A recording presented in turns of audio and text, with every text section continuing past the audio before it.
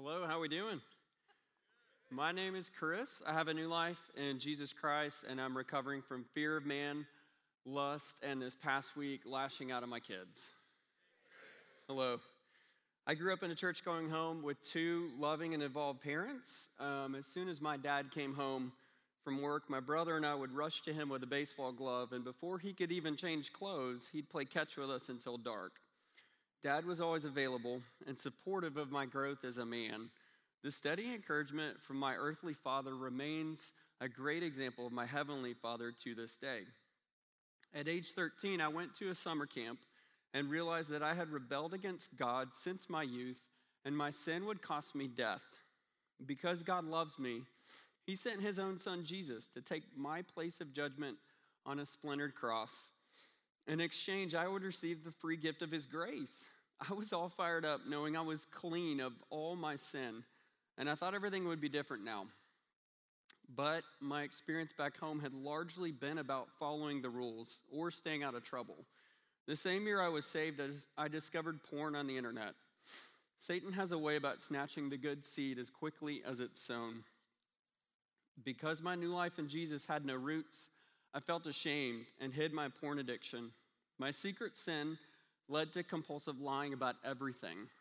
Growing through high school, I would use charm or empathy to cross sexual boundaries with girls in an effort to feel like a man. Those relationships would eventually end in deep frustration or sadness every time. As a teenager, I had missed God's plan for how men should honor and protect women, and instead I used them for my passions. I obscured Jesus' teaching in Matthew 5 that said, even to dwell on a woman lustfully is the same as committing adultery. And so therefore, I was an adulterer thousands of times over. What I wish I'd had as a young believer was someone to help me connect gospel truth to a transformed life in Jesus Christ. What does that look like? I'll encourage you, mentors are not just for recovery circles. Some of us need to step up and walk alongside a young believer in their faith today. I left for college with a spiraling porn addiction, broken trust with my parents, and a desperate desire to be affirmed by other people. In college, I started drinking excessively on the weekends to feel accepted by others, and it would numb the void in my life for a few hours at a time. In 2007, I arrived at Watermark one Sunday morning, and I was a wreck. One of the men shared from stage about how God had forgiven him and was healing him from decades of sexual sin, including a porn addiction and running an adult video store. I thought, oh, no. You can't talk about that stuff from stage, man. So I honestly thought security was about to carry this guy off, never to be seen again. But it didn't go down like that. I had formed a misconception that Jesus loved me enough to die for my eternal salvation, but then somehow just left me to myself to work through all this flagrant sin I couldn't stop doing. Hebrews 4:15 and 16 says it this way, "For we do not have a high priest who's unable to sympathize with our weaknesses, but one who in every respect has been tempted as we are, yet without sin. Let us then with confidence draw near to the throne of grace, that we may receive mercy and find grace to help in time of need." So get this. Drawing near with confidence can seem so backwards until you think deeply about how Jesus' experience in the dust of the earth perfectly qualifies him to know and understand the depths of what you're going through. He knows, and you don't repulse him. A few years later, I fell in love with someone that I never saw coming. She hung affirmation around my neck and gave me daily encouragement that I was making progress in life. You might wonder, what's her name? Most people would call her the Marathon, but after about 20 miles, I came up with other choice names for her. My hang-up with Miss Marathon was that her medals and the euphoria from finishing a race took the place of a greater prize, being significant in God's eyes. One afternoon, due to the physical stress of pushing my body to the limit, I started having heart palpitations, which would lead to many months of unexplained panic attacks, dizziness, and constant anxiety. Although multiple doctors said I was perfectly healthy, at times I literally thought I was going to die. My inability to find center of gravity again drove me to Regen. The first night at Regen, I was amazed at how excited the leaders were to talk about their weaknesses, and frankly, that's not normal. I thought you people were either out of your minds or there was actually something here. Step one was pretty glaring for me. I heard that we are powerless over our addictions, brokenness, and sinful patterns, that in our own power, our lives are unmanageable.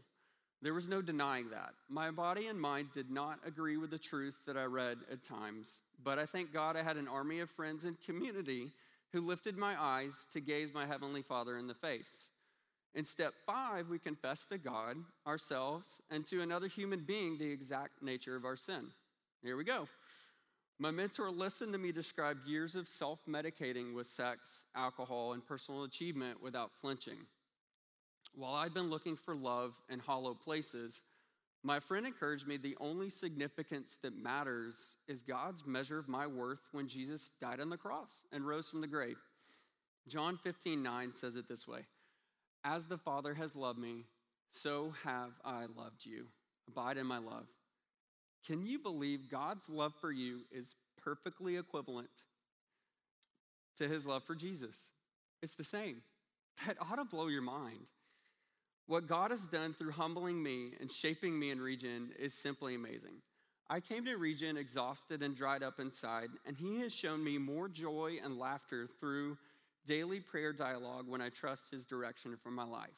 Y'all, did you know you can literally pray about anything and God will meet you where you're at? When I was dealing with panic attacks, there was simply nowhere to look but up. The Spirit taught me to pray and surrender finances, my career, obsessing over hobbies, road rage, family planning, the list goes on. God navigated me in a little over a year from lusting after medals or personal achievement to cradling Melanie, our oldest daughter. And incredibly, he's used our 3 kids more now than any other means, not to add stress or anxiety, but wash me of it. That's his love in motion. The change in how I view others has also been significant. So God's Spirit has compelled me to be obedient in ways I would have run from before. And you could tell I did a lot of running. He's prompted me to confess gossip to coworkers, admit lust to my wife, tell others when I've been condemning them inwardly, confess and repent from fits of rage with my kids, make amends with people I've taken advantage of. And you might say to me, Chris, why bother admitting all those hidden sins? Nobody even has to know. 1 John 1:6-7 says this: "If we say we have fellowship with him while we walk in darkness, we lie and do not practice the truth. But if we walk in the light, as he is in the light, we have fellowship with one another, and the blood of Jesus, his son, cleanses us from all our sin."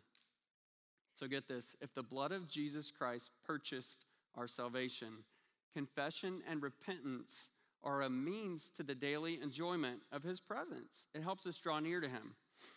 In marriage, God's taken some huge ground too. I shared earlier in my youth how I would build emotional trust with girls to get sex from them. When my wife Ellen and I started dating at the young age of 18, I struggled to view her as a sister in Christ and would charm her just like prior girlfriends. What that looked like when we rolled into marriage was serving to get noticed, serving to earn intimacy. At best, that'll wear you out, and at worst, it'll make you bitter. To shake things up, a friend of mine challenged me to write out a set of birthday coupons that she had a year to redeem.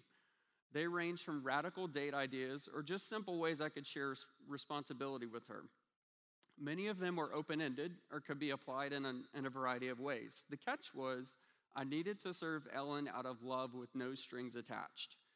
Note, this is just how Jesus pursues us. Now, his promises, man, they are so much greater than a coupon, but it helped me imitate how he came not to be served, but to serve. I honestly had a blast rediscovering what matters most to my bride, since a lot had changed since adding kids to the house. The most important thing I can share with you tonight is that Jesus is alive. He is the King of Kings, and he loves you. If this is your first night, please know that everybody came in with a past, but I thank God he offers freedom to every human soul.